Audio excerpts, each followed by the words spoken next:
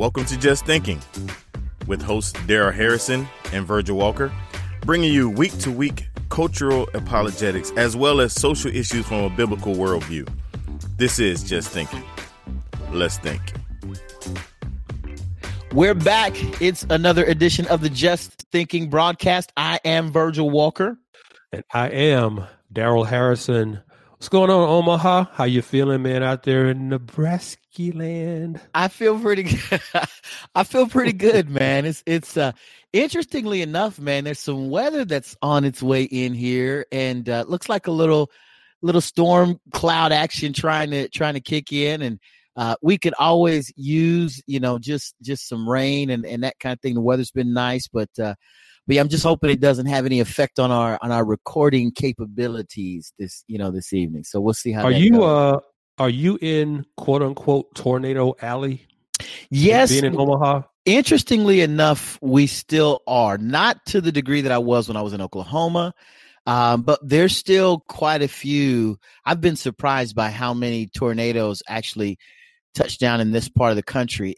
It's not, like I said, not nearly as bad as it is in Oklahoma, where I was, Oklahoma City, Tulsa, Oklahoma, where some major storms kick down pretty regularly. But yeah, we do from time to time still get tornado warnings and things like that here as well. So yeah, I wanted to ask you, man, right at the top, was your week on social media as interesting as mine was this week? No, my weeks are never as interesting.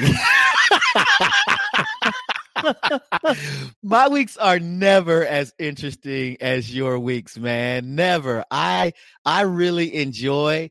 Here's the thing. I watch you on social media. The number of guys that I watch. First of all, it's an honor to be even named in some of the circles of folks that we're, that we are being tweeted in. Of course, you're on a whole nother wavelength than what I'm dealing with. I blame you for all of the followers that I do have, because when as most people know, if they followed us for any length of time, I didn't really use Twitter until this broadcast. I really didn't. And so very, very little, very, very few. I think when we started, I may have had maybe 200-300 followers. I think I'm up to almost 3,000 now at this point. I don't know where you're at, 15, 20,000. I don't know where you're at. Nah, I just broke 16. Okay. Oh, just 16. Oh, okay. We got it. Yeah, that's all. I just broke it. And on my blog, I just broke 20. Oh, yeah, that's all. That's all. No big deal. That's all. Well, interestingly enough, man, I guess the way to get more followers these days, I'm not going to name any names, but I think one of the ways to get more followers these days is to aim the darts at you a little bit, bro. Is to maybe wake up and kind of that whole woke mentality where you get up, you're more angry than you were yesterday about whatever it was that you thought to be angry about. And I guess in the minds of some, your name comes up and man, it gets pretty interesting. Yeah. I never know what the morning's going to have for me. When I wake up, when God opens my eyes every morning, I have no idea what's going to be facing me that day. So, over the course of my, I don't know, social media life, however many years that's been. I mean, I've been accused of not being black. Right. Been accused of being white.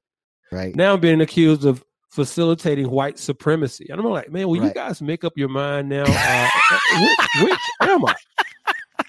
If I'm not black, right, and I'm white, right, but now then, I'm an assimilationist and facilitating white supremacy. Yeah, I saw that. Which am I? So I can make up my mind. I mean, I need to go get my driver's license renewed and tell them what ethnicity I am. I mean, I don't even know anymore. You missed all the earlier stuff where you were a sellout and a Tom and a coon and all of these other things too. Yeah. So you hit on both sides of the coin, man. I'm thinking about getting a vanity license plate made that just says Tom.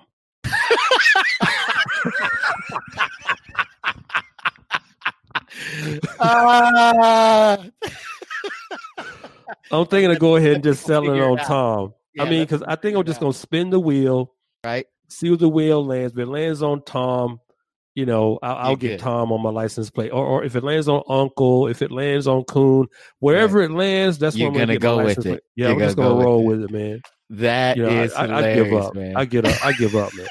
But I think I'm going to settle on Tom, though. Tom. That sounds like a plan. That sounds like a plan. It's only 3 letters. It kind of rolls off the tongue. You don't have to exert much energy saying it. Right. And then it probably keeps people curious. And curious, right? It's like they don't know. Is that a white guy? Is that a black guy? Yeah. It's just Tom. Yeah, inquiring minds want to know. It's just Tom. So you know what? You know what? Here, we're going to do this right now, Omaha. Okay. We're going to do it. I'm putting this edict down right now. Okay. Because it's my show. You do it. Do it. So people have been trying to give me a nickname since I've been in California. Oh no! Don't do it. They've been trying to call me Hollywood. Hollywood Harrison. To call me, Santa Clarita. Right. So they're trying to connect me with this Dangerous Daryl. Dangerous Daryl. Right. You know what? From now on, just call me Tom. Just call me Tom, and then that'll settle it. Just lose it, man. Oh my gosh! Just call me Tom, and we're good. We're good to go. Oh my goodness! Wow. You know what? I give up, man. I mean, I'm so done with this, man. I'm like, listen. Let's just call me Tom and just leave it there. Let's let the dust settle. I'm amazed at how these guys wake up every day more angry than yesterday. How do you wake up? Angry? That's what wokeness will do to you, man. If you call yourself, and they call themselves Christians, they call themselves redeemed, regenerated followers of Christ, right?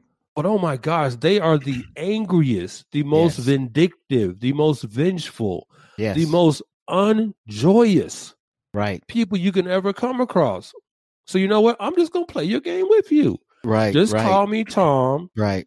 Because the vast majority of people don't realize that when you call a black person Uncle Tom, and see, they've got people like you and me. Bingo. They've got people like you and me sort of in a niche, in their own category, because we are in many ways, and it's sad to say this, we are unique in many ways. You have 2 reformed, conservative, social, fiscal, political, conservative, Christian black men. I mean, that's sadly, that's unique, right? In our current landscape. But most people, and I'm gonna educate some people on this. Before you call me Uncle Tom again, just please understand that you're actually doing me a favor. Right. You're actually paying me a compliment. Now, I say that because the vast majority of people who try to use that term as a pejorative, right, as an ethnic pejorative, haven't read Harriet Beecher Stowe's book, Uncle Tom Cabin, which, by the way, should be in every American's library. Every American should have a copy of Harriet Beecher Stowe's Uncle Tom Cabin and read it. Because when you read it, what you find is that Tom is the hero of that story. That story has the gospel strewn throughout. And at the end of the story, spoiler alert, at the end of the story, for my critics who can't read, let me go ahead and tell you how the book ends. The story ends with Tom getting beaten to death by his slave master, whipped to death. But while he's being beaten to death, Tom is preaching the gospel to his slave master. He is not only telling his slave master as he's being beaten about the gospel of Jesus Christ, he's calling him to believe in Christ. He's calling him to faith in Christ, while simultaneously forgiving his slave master for what he is doing to him. Tom is a Christ-like figure in the story of Uncle Tom's Cabin. Right. There's a theology about Uncle Tom's Cabin. There's a Christology to Uncle Tom's Cabin. There's a soteriology to Uncle Tom's Cabin. There's a hamartiology to Uncle Tom's Cabin. You could argue that Uncle Tom's Cabin is a systematic theology. You could argue that. So again, for my critics out there, next time you want to call me a Tom, thank you. Right. That's a tweet right there. Cue up the mascot. Right. The mascot, Omaha. The next time you want to call me a Tom, thank you. I mean, come on, bro. Please. Come on, man. And we didn't that was all extra, man. We didn't have, that's not even in the notes. Yeah, we're not gonna charge for that. but I had to get that out.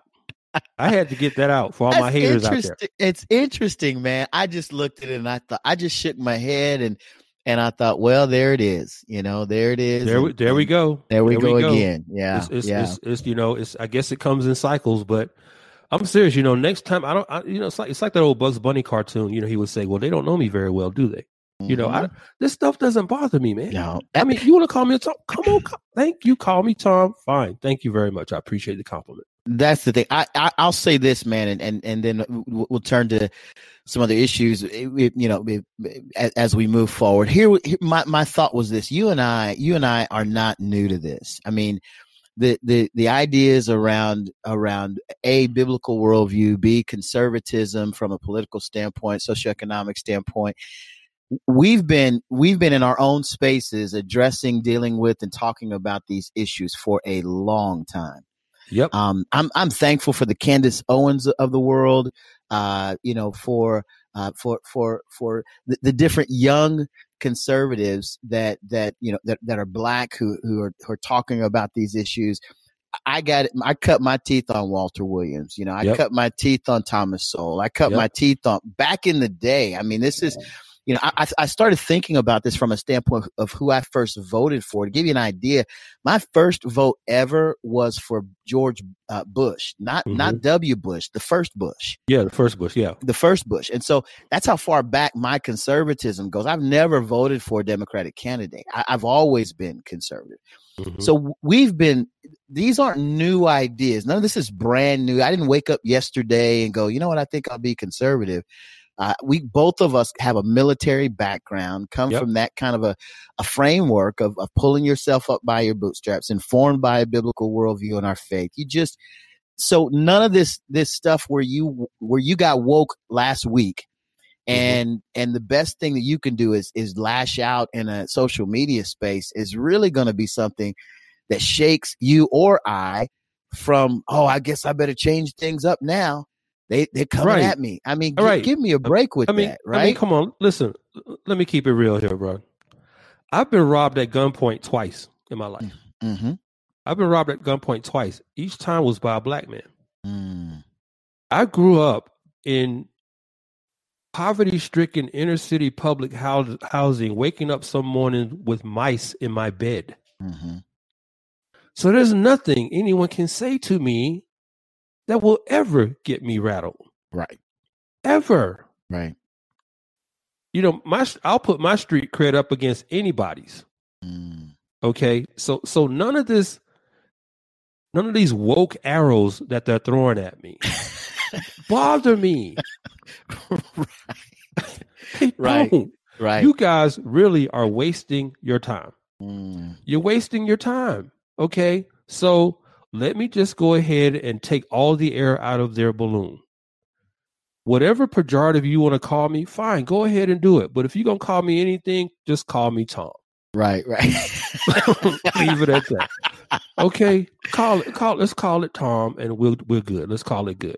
We're good. We're good, bro. Well, good stuff, man. I appreciate you taking the aim at that. Like I said, that was not even, that's all extra, no charge, man. That's extra, right? That's like, this would be like an episode plus. You know how they release different software updates and stuff, and they'll say version 1.0. Well, This was version 1.1. You guys get the 0.1 for free. So that's just gravy. Okay. Now we're about to roll into the actual topic. Absolutely. Man, this is good stuff. Well, listen, speaking of not being affected by darts and arrows and different things like that, man, we're gonna be chalking up quite a bit today about the big movie that I happened to get a chance to go see this weekend, the Avengers Endgame. just kind of bringing it off the top. I told Daryl when we determined we were going to land on this topic, I decided I was going to take the wife. We were going to pack up, make it a date night, go see the movie. And so that's what we did, man. And so I just want to upfront, before we even jump in, just say that our intent has nothing to do with spoiling the film for anybody or giving away aspects of the movie or telling you what happens in any of the segments. This is not by any way, in any way, shape, or form, a critique of the movie, or a review is probably a better thing to say, a review of the movie or any of the scenes or anything like that. It was just a good opportunity to get out, see something that is really drawn the attention of a lot of the culture when you look at the amount of money that is being spent in this area with regard to this movie. And so I thought, man, it'd be neat to talk about, as we do on Just Thinking, we look at all kinds of events through the lens of a biblical worldview. And I thought, man, with something so popular, it'd be awesome to push this issue, this thing through the lens of that worldview and kind of take a look and see how we land on the other side. So with that, man, I'll toss it to you, Brother Daryl. Yeah, I appreciate that, Verge. And yeah, that's exactly what we're going to do. We're doing what we always do here on the Just Thinking podcast. We take a contemporary, maybe a socio-cultural, political issue, and we look at it through the lens of Scripture. Mm-hmm. And when we landed on this topic, man, I was preparing for this episode, and I did some research on, because we're talking about Avengers Endgame, right? But through a theological lens. And as you said earlier, we're not going to spoil a single second of that film for anyone who hasn't seen it. This episode is not intended to be a review, an overview, or anything like that of the film. So you can just relax. There are no spoilers planned in this episode whatsoever. But given the topic that we're talking about here, just a blockbuster film like Avengers Endgame, I thought it'd be cool to just do some research on the origins of superheroes. Mm-hmm. And I found in my research that the first superhero character actually dates back more than 140 years to the year 1878. And just to give you some context, 1878 was the same year that Frederick Douglass purchased his home in Washington, D.C., which he called Cedar Hill. It's still there today. There's a museum today. You can go to D.C. and see Frederick Douglass's old home, Cedar Hill.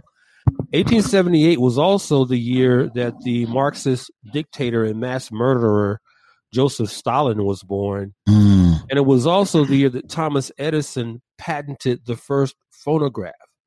So that's just to give you some context of how far back the origin of the superhero figure goes. Now, the superhero character I'm referring to that dates back to 1878 and made his debut in that year was a dark, villainous figure known as Spring-Heeled Jack. That's Spring, Heeled Jack. Spring-Heeled Jack. Now, Spring-Heeled Jack was created by British author and journalist George Augustus Sala, S-A-L-A. Or if you prefer to go by his full name, George Augustus Henry Fairfield Sala. Okay?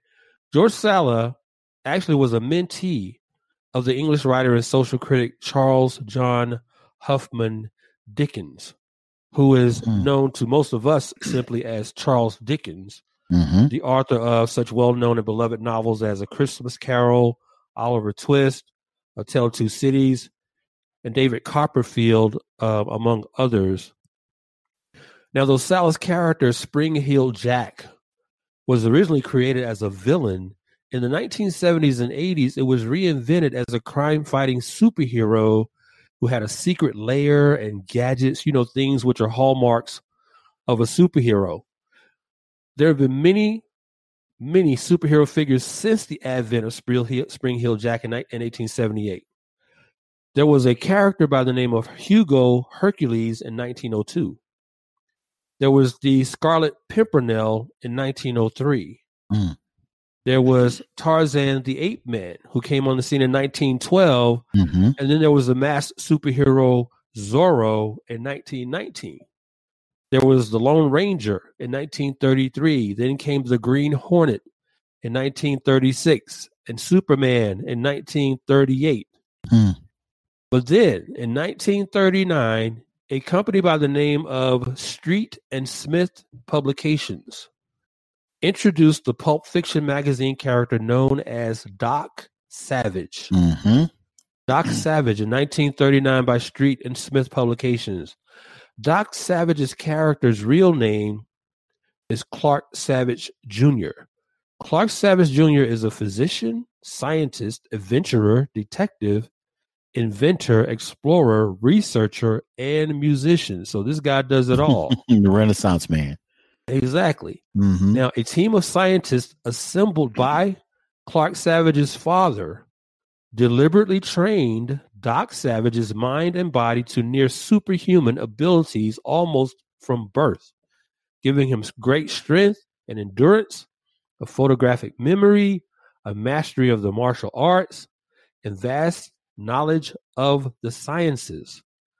Doc Savage is also a master of disguise and an excellent imitator of voices, who rights wrongs and punishes evildoers. All right?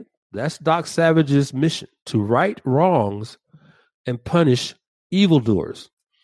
Now, a man named Lester Dent, who wrote nearly 200 novels for Doc Savage magazine, described Doc Savage as a mix of Sherlock Holmes's deductive abilities, Tarzan's outstanding physical abilities, Craig Kennedy's scientific education, and Abraham Lincoln's goodness. Now, Dent also described Doc Savage as manifesting what he termed Christliness.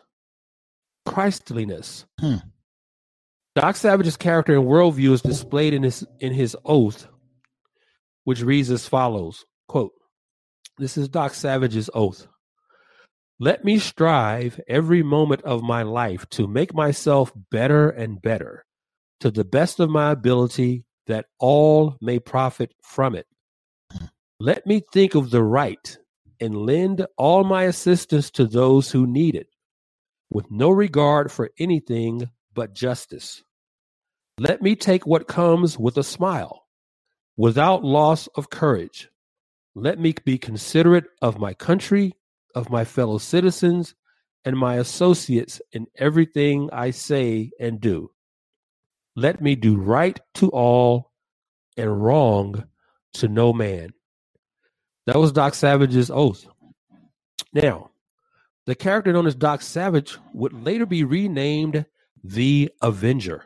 In fact, it was Stan Lee, the noted American comic book writer, editor, publisher, and producer who passed away. He just passed away in November 2018 and was the primary creative director at Marvel Comics for decades. Stan Lee said that it was the character Doc Savage that paved the way and was the forerunner for such superhero figures as the Avengers. Now, of course, the idea of the superhero has grown more sophisticated since the days of Spring-Heeled Jack and Doc Savage in the late 18th and early 19th centuries. No longer are they merely superhero characters who overcome great and seemingly insurmountable obstacles and challenges to save society. They've morphed now into complex personalities that people can relate to in one way or another. That is why I believe when you have highly anticipated films such as Avengers Endgame, fans of these films like to dress up as their favorite character from the movie. You notice that, Omaha? Now, it should go without saying that dressing up as a movie character is not unique to Avengers Endgame. I mean, there have been any number of contemporary films whose openings have been attended by people who, for one reason or another, felt inspired to make themselves up in such a way as to convey an affinity or identification with his or her favorite movie character. One of the more egregious examples of this is the Star Wars series of films. I mean, you go to an opening of one of those films. It's crazy. It's crazy. Yeah. Now, the point I'm making is that the idea of the superhero has grown and developed over the decades from that of untouchable and unrelatable figures to characters that people feel they can touch, feel, and relate to as human beings. I'm going to come back to that point later in this episode. That is the attraction of the relational aspect of the superhero to those of us who are mere mortals. But in the meantime, at last check, I believe Avengers Endgame, which opened only I think this is just the second weekend. Second week, yeah. Yep. Avengers Endgame is already close to grossing $2 billion in worldwide revenue. And I think by the time this episode airs, it will likely have surpassed that figure of $2 billion in worldwide revenue. Mm-hmm. Now, I don't know where that ranks off the top of my head in terms of other blockbuster movie openings such as Titanic and Avatar. But to average $1 billion a week isn't bad, to say the least. In fact, the Avengers Twitter page is approaching 4.7 million followers. At last time I checked it, right before this episode, they're right under 4.7 million followers on the Avengers Twitter page. But when you look at the fact that a movie like Avengers Endgame can make that much money in such a short period of time, the question to me anyway becomes, why is it that these types of films appeal to us so strongly? Mm-hmm.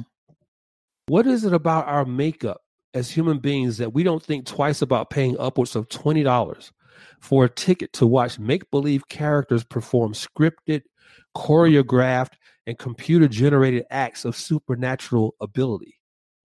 What is it about us as human beings that causes us to want for superhero-type figures to rescue us from the corrupt, malevolent, and nefarious individuals that exist in the world? Why do we celebrate the superhero and not the instigator who necessitates the need for a superhero to begin with?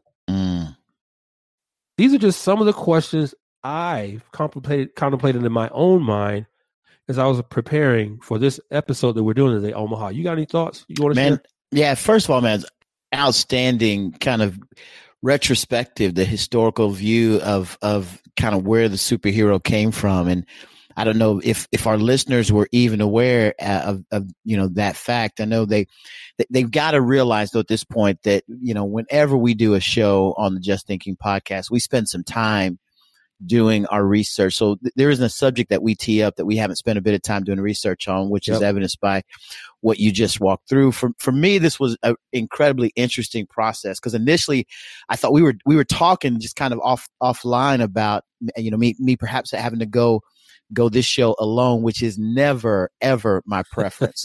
So that's not at all fun to do. Cause again, we've, you set the bar high. We've set the bar high with regard to what the product that we want to deliver to our listeners. And it requires quite a bit of time looking into different topics and subject matter in order to have all of our thoughts put together in the way that we had to. But for once I knew that I had you in place, to begin the show as normal, I took on my secondary role of just kind of filling in where I thought you might go, or trying to take some different angles from where you'd went. Initially, when we suggested this topic, I had to think through what about it was really interesting to me, and I think you landed on it at the close of your thoughts. When we think about the massive appeal of the superhero, evidenced by the fact that there are $2 billion in revenue that were generated in such a short period of time, I think we've got to ask a number of questions like, what is it about superheroes that appeals to so many people? Mm-hmm. What does the imaginary world of the superhero tell us, if anything, about our own human frailty and desires? Mm-hmm. Wow. I think another important question is, what is the worldview that's advanced by a particular movie? Mm-hmm. As I thought about this and other questions, I realized that some people might be thinking these guys are stretching it. What in the world are they talking about? A worldview being advanced by a superhero. Yeah. But I really beg to differ. Every show, every television show, talk show, or movie that we look at has a worldview that it's offering. Darryl, I want to offer a quick example of what I mean by this. I was talking to my wife. Now I had to get her approval before I use this example, man. So of course, that's right. So bear with me for just a second. My wife is a big fan of the Wendy Williams show. Right. Okay. Right. Now, for those who don't know who Wendy Williams is. She is a talk show host that makes her living as kind of a shock jock. She tells stories about celebrities in Hollywood, right? A lot of gossip going on, right? A lot of gossip, a lot of stuff like that going on, right? Now, while she's calmed down a bit for her television show, she's still an entertainment talk show host. That's the cleaned up version of saying Hollywood commentator, with news that comes from that arena. Anyway, my wife would listen to the show, and I would tell her after a while, I said, baby, you do realize that Wendy is expressing her worldview.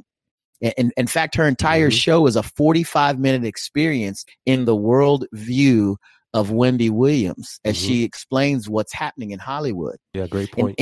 And anyone who listens to her show over time will learn Wendy's worldview and will no longer need for her to provide a full explanation of the events.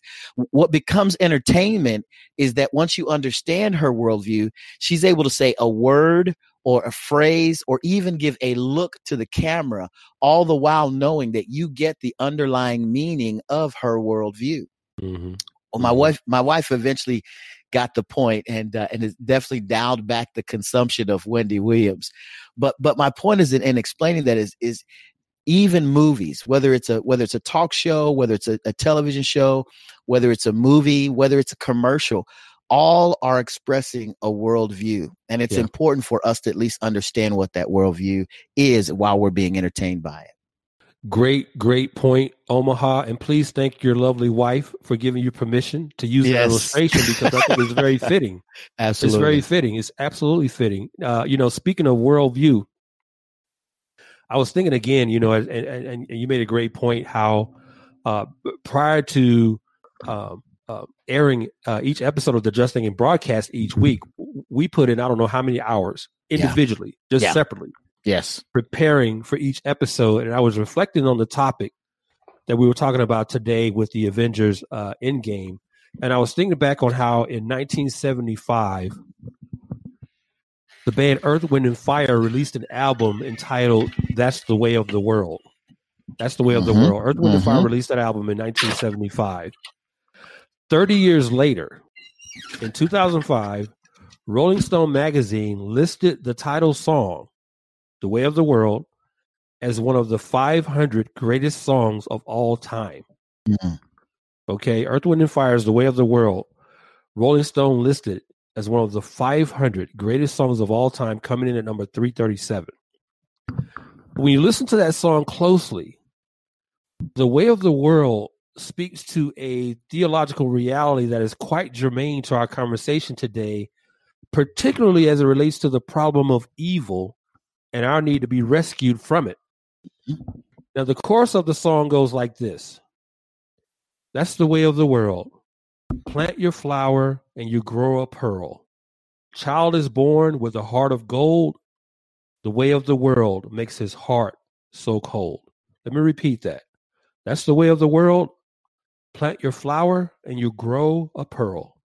Child is born with a heart of gold. The way of the world makes his heart so cold.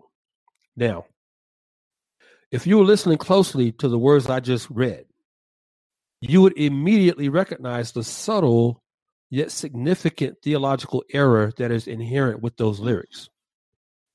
Child is born with a heart of gold, but the way of the world makes his heart so cold. Now, it should be clear from those lyrics that the way of the world was not written by a Calvinist. Because scripture is clear that no one is born with a heart of gold, not even precious little children. Let me read some text to you to support that. Genesis 6:5. Then the Lord saw that the wickedness of man was great on the earth, and that every intent of the thoughts of his heart was only evil continually. Genesis 8:21. For the intent of man's heart is evil from his youth.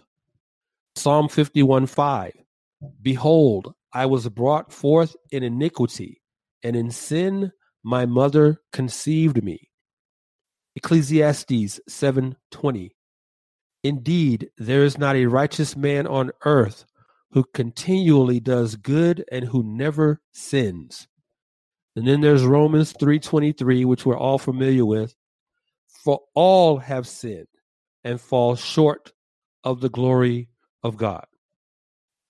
So no one is born with a heart of gold, contrary to what Earth, Wind, and Fire would argue.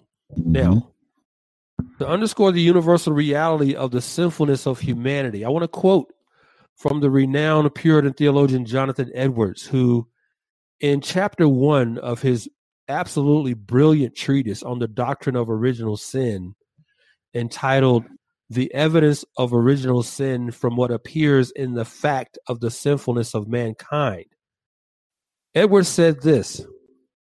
He said, the reality and greatness of the depravity of man's nature appears in this, that he has a prevailing propensity to be continually sinning against God. That same disposition of nature, which is an effectual propensity to immediate sin, amounts to a propensity to continual sin. For a being prone to continual sinning is nothing but a proneness to immediate sin continued. Such appears to be the tendency of nature to sin, that as soon as ever man is capable, it causes him immediately to sin, without suffering any considerable time to pass without sin. And therefore, if the same propensity be continued undiminished, there will be an equal tendency to immediate sinning again, without any considerable time passing. And so the same will always be a disposition still immediately to sin, with as little time passing without sin afterwards as the first. The only reason that can be given why sinning must be immediate at first is that the disposition is so great that it will not suffer any considerable time to pass without sin. And therefore, the same disposition being continued in equal degree, without some new restraint or contrary tendency, it will still equally tend to the same effect. What Edwards is saying here is what Earth, Wind, and Fire, he's saying the opposite of what Earth, Wind, and Fire argue. When Edwards says disposition, he's talking about nature, how we were born. We're born as sinners. So in quoting Edwards, as well as the aforementioned text from Scripture, the point I'm making, or the point I'm attempting to make here is this. Humanity's desire for superheroes is rooted in the reality of sin, and sin is what produces evil. Jesus himself makes this abundantly clear in Mark chapter 7, verses 21 through 23. Jesus says, "For from within, out of the heart of men proceed the evil thoughts, fornications, thefts, murders, adulteries, deeds of coveting and wickedness, as well as deceit, sensuality, envy, slander, pride, and foolishness. All these things proceed from within and defile the man." So sin and evil are fundamentally and inextricably linked with regard to mankind's desire and need to be rescued.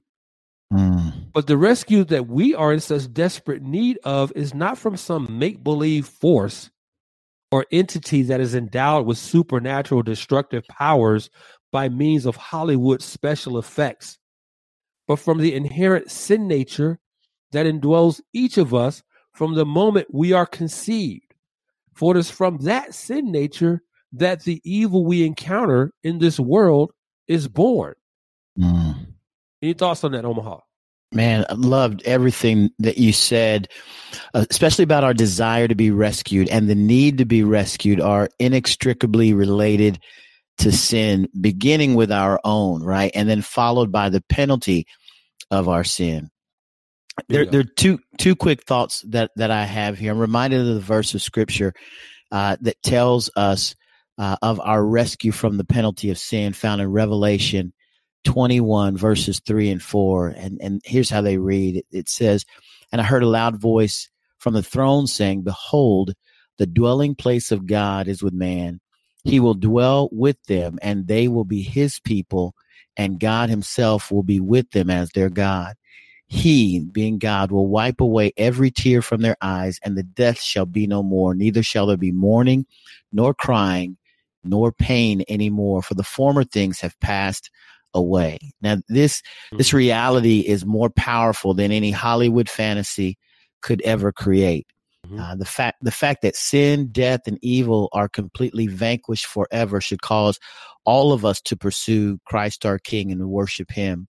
And he indeed is the greater avenger. But with that, man, I know we're going to talk through that part of the process as we move forward, but more aimed at the point, Daryl, that you just made.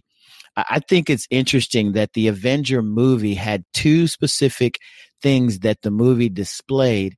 However, it had a difficult time making the case for their relevance. And you alluded to it, and I know we'll probably get into it here in a bit, but the first one was sin and or evil.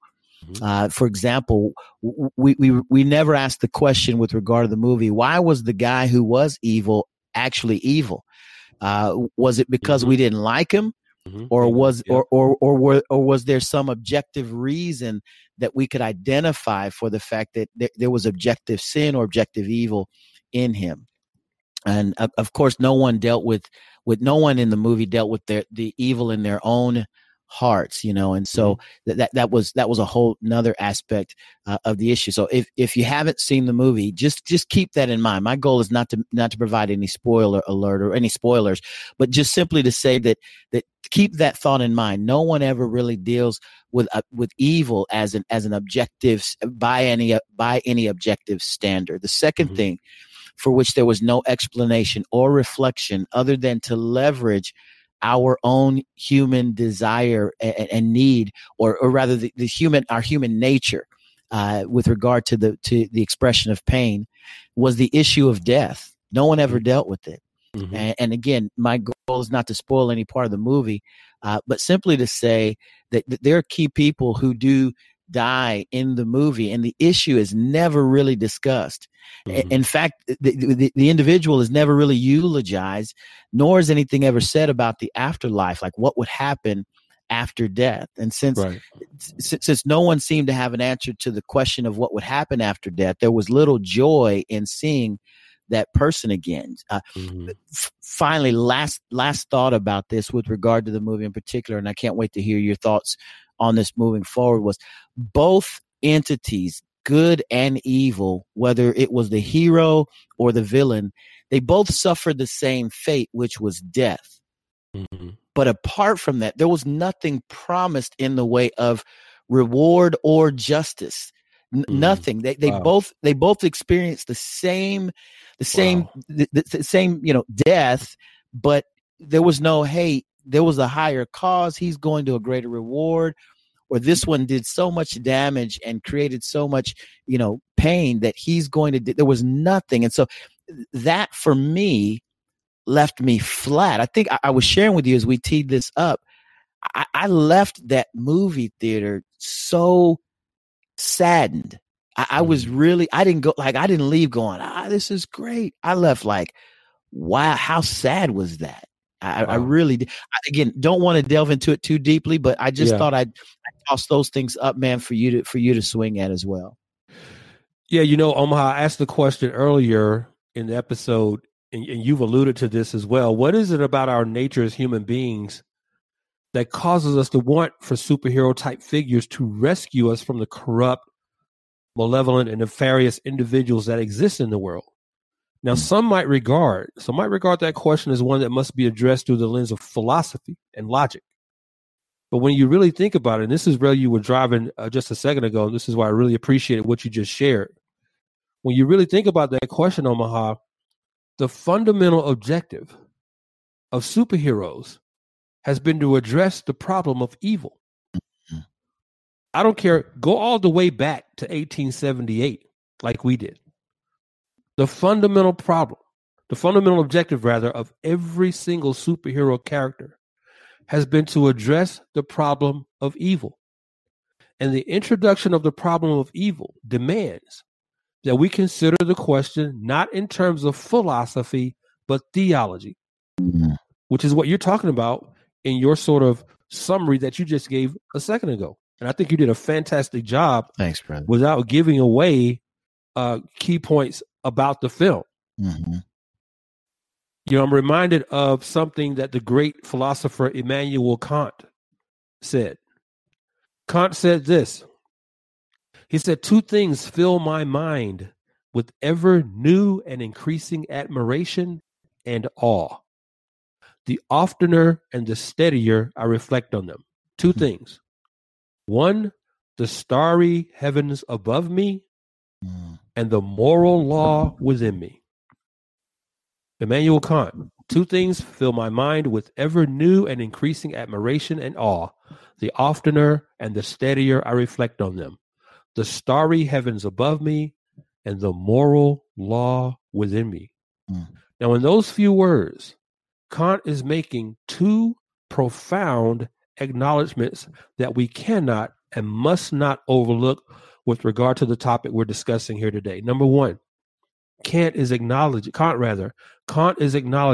that there is such a thing as a moral law. That's number 1. And then number 2, by saying that this moral law is quote unquote within me, Kant is acknowledging that what he describes as the moral law is innate to his existence as a human being. When he says the law is within me, he's saying that that is innate. Okay, so 2 very crucial and profound acknowledgement Kant is making that's intrinsic with that quote that I just read from him.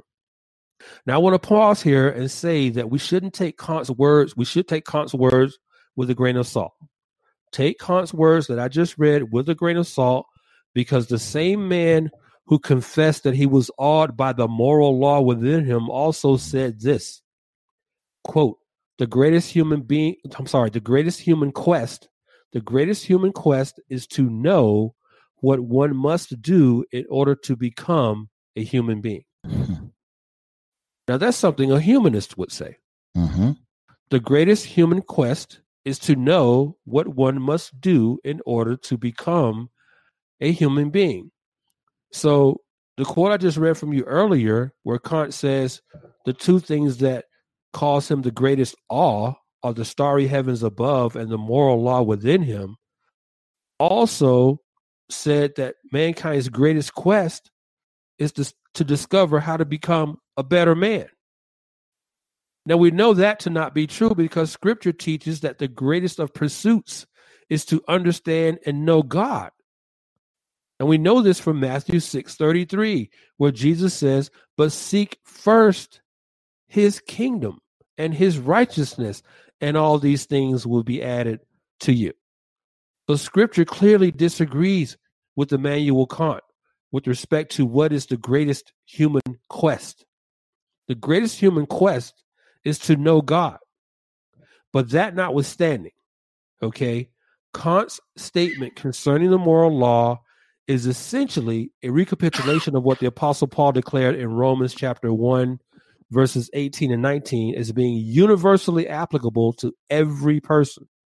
Paul says this, he says, for the wrath of God is revealed from heaven against all ungodliness and unrighteousness of men who suppress the truth in unrighteousness, because that which is known about God is evident within them, for God made it evident to them. So when Kant talks about how he is awed by the moral law within me, he's awed because God placed an awareness of that moral law in him. Now, the Greek adjective evident in Romans 1:19 that I just read, that Greek adjective evident, that word evident, translates to mean plainly manifest or plainly known. In other words, God has endowed each of us by virtue of his creation, or what in theology is known as general revelation, an innate and clear awareness not only of his existence, but of his holiness in terms of his objective standard of right and wrong. And intrinsic to that awareness is a God-given desire on our part for righteousness to prevail over unrighteousness. Any thoughts on that, Omaha? Absolutely, man. That's absolutely right. General revelation, also known as natural revelation, right? This is the nature of our epistemology from a biblical worldview. Now, epistemology is just the theory of knowledge. It's how we know what we know. The biblical worldview rightly believes that all men created in the image of God have the natural revelation, a natural innate ability to know God, to know right from wrong, to know good from evil, and even the fact that God exists on the basis of what God has revealed to us in nature. So we don't need a book necessarily to tell us that God exists. Scripture declares in Psalm 19:1 and 2 that the heavens declare the glory of God. The sky above proclaims his handiwork. Day to day, it pours out speech, and night to night reveals knowledge. We know God exists. Furthermore, we know all that we need to know innately. And that's kind of what you were speaking of, what Kant knew, right? That what Scripture declares. And that's the truth that we as Christians have to believe and know and understand, is that God has given us knowledge of him sufficient for our condemnation, right? Know right from wrong. But we'll need special revelation, which God in his grace, it is a grace of God that we actually have the word of God, so that we can know God and have relationship with him through his son, Jesus Christ. Man, that's what Khan is speaking to. And that's how we know what we know, right from wrong, good from evil, those kinds of things. Absolutely. Exactly right. So I was saying earlier, and I just want to hammer on this for just a second, there's undoubtedly countless reasons why people have chosen to spend more than $2 billion to see Avengers Endgame. There's no telling how much money that film will end up making just in the theater. So we're not even talking about when it goes to streaming and DVD and things of that nature. Right. But in the end, when all is said and done about Avengers Endgame, a key reason that fans of the Avengers or any such films of that genre, a key reason fans are drawn to those types of films is because there exists something within each of us that wants to see good triumph over evil, that wants to see right triumph over wrong and righteousness triumph over unrighteousness. It is a desire that is driven by what Immanuel Kant said is the moral law that is within each of us. It's why the character Doc Savage was rebranded as the Avenger, because something within us wants the evils committed against us, whether individually or societally, to be avenged. We want those evils to be made objectively and immediately right by someone we deem to be righteous. Absolutely. Daryl, I'm gonna jump in here and just mention what you just said in its importance for all of our listeners to understand. It goes back to what's innately on the inside of us, what God has placed there. That's a part of the Imago Dei screaming out, right? Exactly right. A desire for right rather than wrong, a desire for good to triumph over evil. That's exactly what's on the inside of each and every one of us based upon the manner in which we're created. And that's something that's important in our current cultures. As we have a tendency to want to get off of that benchmark and decide it's our feelings that dictate who we are and what we are and how we're to live and survive. Once we get off of being created in the image of God and having a standard, a plumb line, if you will, roots that go deep, deeper than what we can see with our eyes or touch with our hands, with that which is spiritual in nature. That's the basis of all of how we live, all of the way in which we operate. Yeah, Omaha, you really made a great point about that sort of impetus coming out of the Imago Dei that resides in each and every one of us, obviously, because every person is created to bear the image of God, created to bear the image of God by God himself. And I think when you talk about that Imago Dei and how that desire for righteousness and for evil and sin to be defeated is born out of that, it connects to a point I wanted to make, in that our desire for a superhero isn't limited to just someone who possesses superpowers. We also want that person to be good. Yeah, that's good. We want that superhero to be righteous. Mm-hmm. That's been the case across the timeline, across the continuum of the superhero character. Absolutely. They're not just strong, they're good. Yeah. Here's one thing that's interesting about that, though, and again, won't create any spoilers. It's interesting, though, the closer and closer you. I think what you just said was absolutely true, especially about the characters you mentioned early on, 1800s, early 1900s, and you were kind of going through that whole list. And as you went through it, I'm thinking, oh yeah, I remember that character. I had no idea he went that far back. Zorro and the Lone Ranger in 1933, the Green Hornet 1936, Superman 1938. All of those characters also had a righteousness, had an innate goodness attached to them. But interestingly enough, the closer you get to some of these recreated characters, they begin to take on the nature, the culture. There are fatal flaws in them, right? There are these more humanistic characteristics that are attached to them. So they really, more than superheroes, they become more superhuman. Right? They switch from superhero, someone that we should aspire to be like because of the innate goodness on the inside of them, and simply are characters who have superhuman strengths or abilities or brilliance or smartness to create something that gives them super strength. And at the same time, they're flawed, they're broken, and what was interesting is there's no judgment about that.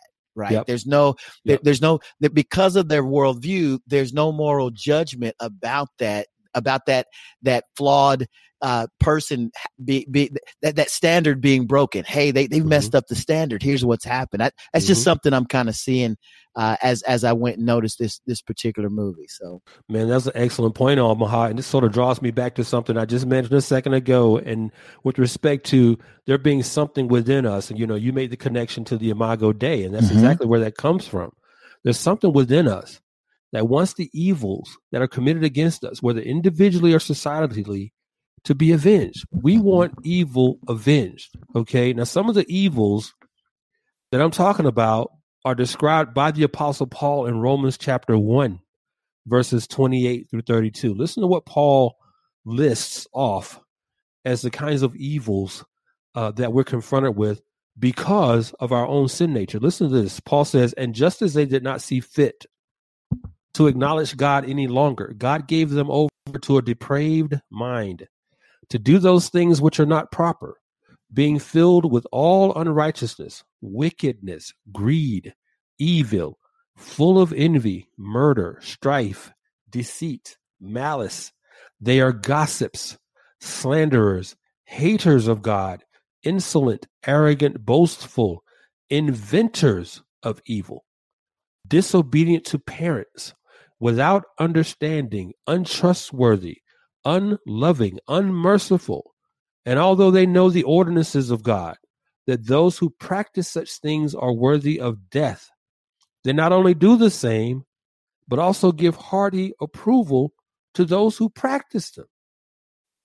That was Romans 1:28 through 32. Now, Paul here is being unapologetically brutal in his blistering critique of those who would blatantly and arrogantly disregard and ignore what they know in their hearts to be true about God. And it is the same disregard for God's precepts and principles that result in the evil that we long to be delivered from in this world. Paul conveys that truth this way in Romans 8, verses 22 and 23. He says, for we know that the whole creation groans and suffers. The whole creation longs to be rescued, in other words. For we know that the whole creation groans and suffers the pains of childbirth together until now. And not only this, but also we ourselves, having the first fruits of the Spirit, even we ourselves groan within ourselves, waiting eagerly for our adoption as sons, the redemption of our body. So Paul is conveying here this innate desire that we have, this innate awareness that we know that something about this world is wrong. Something about this world is wrong, and we long to be delivered from what is wrong with this world. You know, movies like Avenger Endgame, they're really merely worldly representations of a spiritual reality that applies universally to each and every person. And that reality is this: a desire for the ultimate and final defeat of evil. Amen. Every one of us wants this. That's a universal truth for each of us. We all desire the ultimate and final defeat of evil. An excellent example of this is from scripture in the Old Testament book of Habakkuk. I'm going to read from Habakkuk chapter 1, verses 2 through 4. Habakkuk says, "How long, O Lord, will I call for help and you will not hear? I cry out to you violence, yet you do not save. Why do you make me see iniquity and cause me to look on wickedness? Yes, destruction and violence are before me. Strife exists and contention arises. Therefore, law is ignored and justice is never upheld. For the wicked surround the righteous. Therefore, justice comes out perverted." Wow. That's Habakkuk chapter 1, verses 2 through 4. Habakkuk says, justice comes out perverted. Now, the last sentence of Habakkuk's lamentation is essentially why human beings are drawn to superheroes. Because in our sin-laden, sin-impacted world, justice often comes out perverted. Mm-hmm. In the original Hebrew, that adjective perverted in Habakkuk 1:4 literally translates to mean bent or twisted. So what Habakkuk is sorrowfully describing is exactly what sin has done to our world.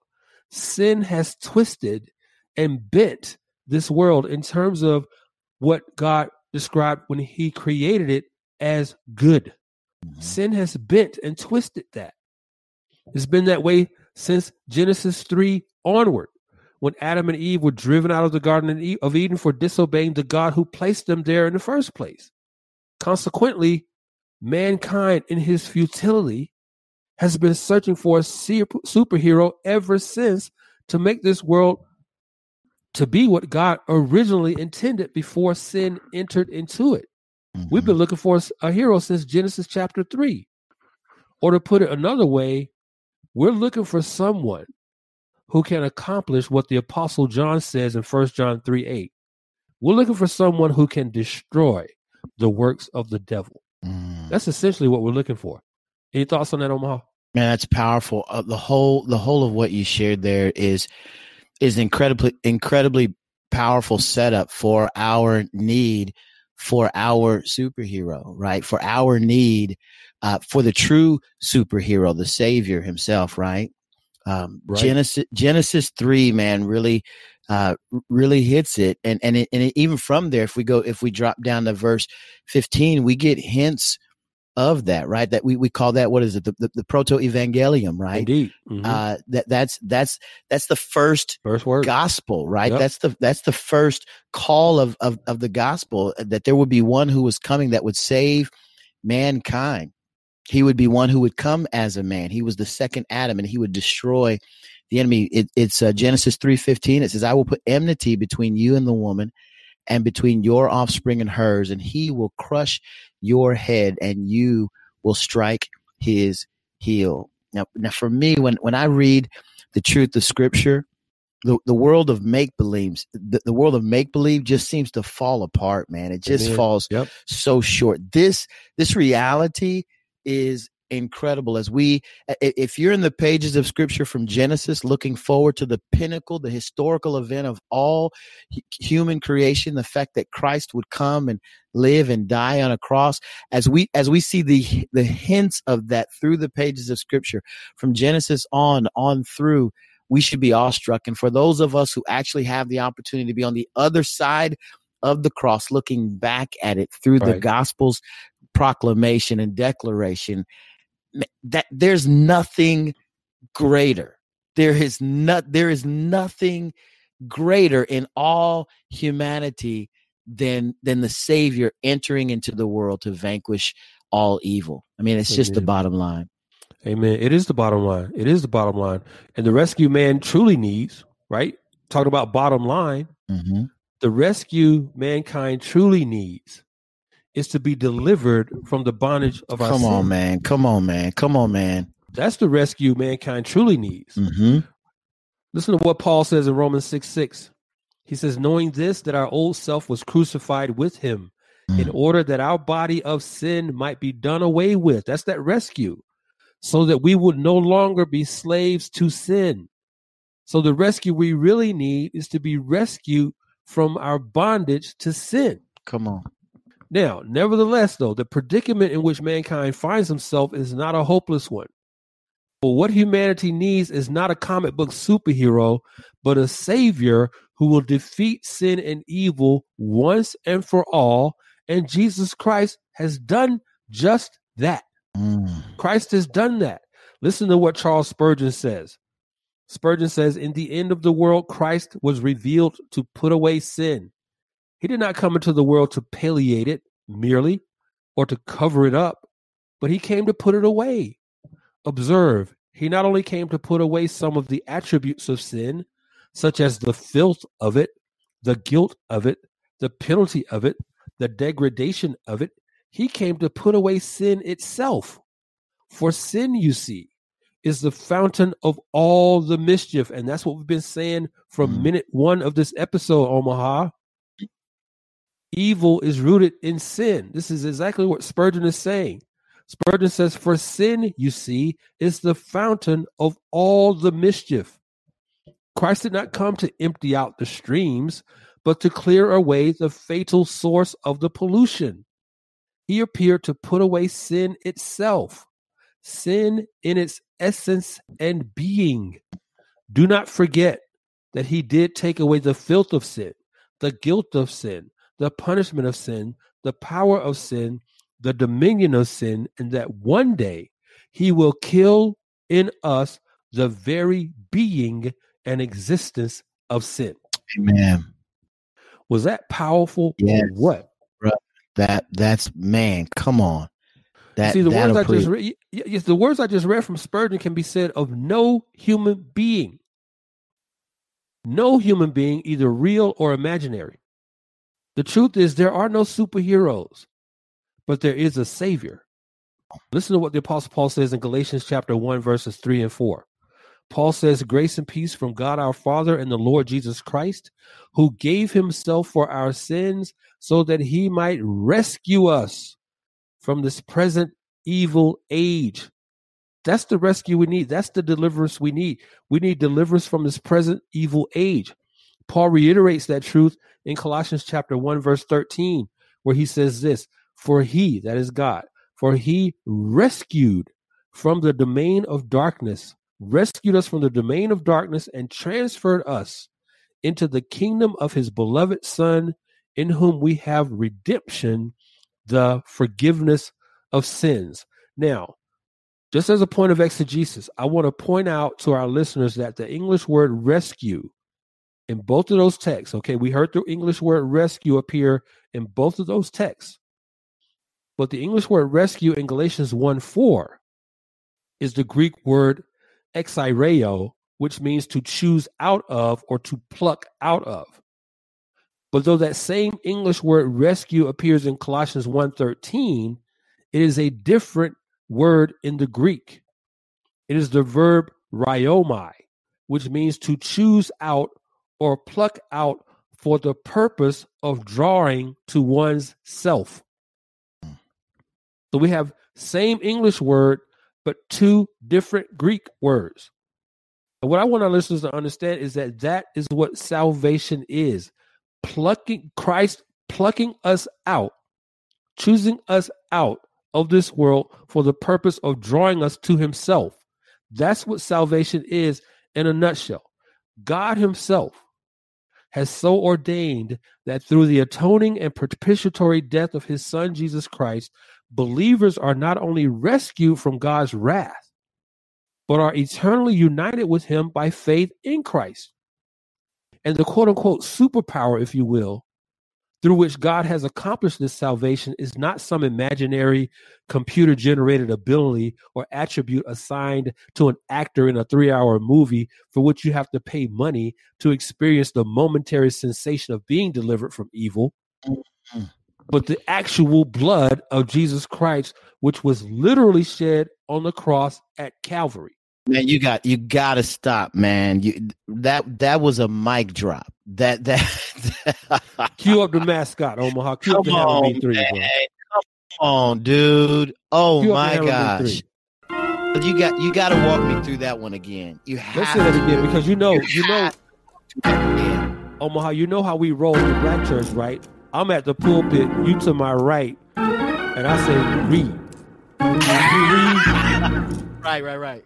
You read, I preach. That's how we roll, right, Omaha? That's how it rolls, bro. That's how we did it. Man, you got to walk through that again. That was so. And here's the thing, and here's why I want you to walk us through that again. What you just said encapsulated verbally every experience that I felt when I left the theater. That is exactly how I felt when I walked out of the theater. I thought, man, how I just paid whatever we paid. I don't know, 12, 13, 14 bucks a ticket to go see the movie, popcorn. I mean, we won't even go into all of that. But I left going, that's it? Like, that's it? Now people were staying because I know there was some stuff after that was over. I was so disappointed, and the reason I was disappointed was because I recognized immediately that the real world that I live in, because of what Christ has done on the cross, how he has transformed and changed my life, that I've experienced in real life. Something that however many millions of dollars it took to create that movie couldn't even scratch a fingernail on. Bruh, come on, Vern. Come on, Omaha. Couldn't touch the hem of its garment, man. It couldn't come close. Tell him, bro. That's why I left there going, that's it? That's the best y'all got? Like, that's it. Okay, well, all right, you know? Yep. And again, I'm not, this is no blame game. I'm just talking about the reality of what Hollywood can create and what is really happening by the power of God in the life of one whose heart has been regenerated and has been transformed by the power of Christ. Man, amen, bro. Oh my gosh, man. Come on. You got any more? Is that it, man? You got some more? You got some more? Or you like that Heinz ketchup bottle, man? It just kind of comes out kind of slow, but then once it gets going, it's gone, right? But I'm gonna repeat what I just said. You gotta say that again, man. It sparked everything I just said. What I said was this: I said God Himself has so ordained that through the atoning and propitiatory death of His Son Jesus Christ, believers are not only rescued from God's wrath, but are eternally united with Him by faith in Christ. And the superpower, if you will, I'm putting that in air quotes, and the superpower through which God has accomplished this salvation is not some imaginary, computer-generated ability or attribute assigned to an actor in a 3-hour movie for which you have to pay money to experience the momentary sensation of being delivered from evil, but the actual physical blood of Jesus Christ, which was literally shed on the cross at Calvary. Okay? Listen to what Paul says in Ephesians 2, verses 1 through 6a. This is Paul in Ephesians 2, 1 through 6. And you were dead. You were dead in your trespasses and sins in which you formerly walked according to the course of this world, according to the prince of the power of the air, of the spirit that is now working in the sons of disobedience.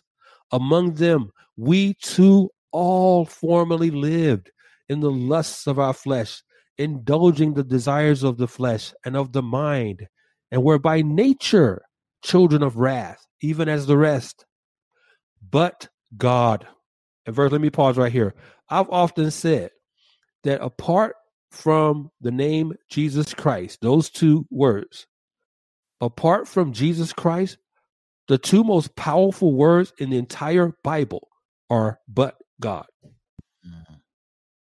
That's me. That's my own view. Yeah. The two most powerful words in Scripture are but God.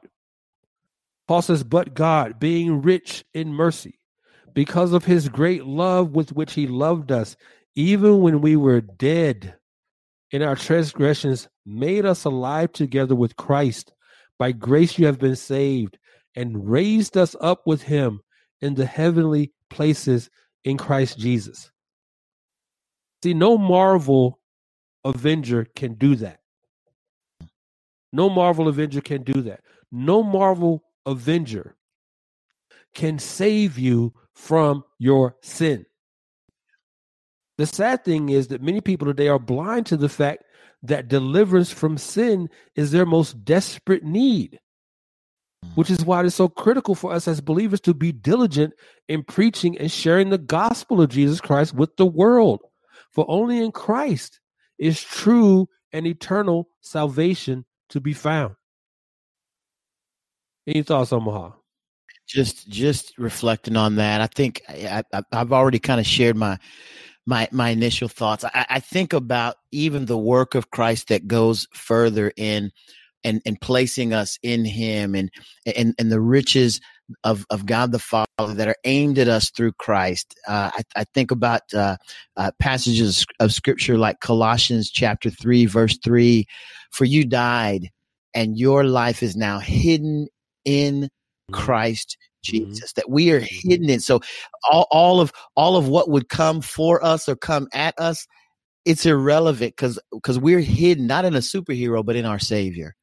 When I think about the power of that reality, man, it's mind blowing. And like I said earlier, it surpasses anything else that's out there. So for those who go and see the movie, that's great. Encourage you, check it out, enjoy it. But man, when you leave there, my prayer would be that you would reflect on what we have in Christ and understand how much greater it is than anything that you'll watch on a movie screen.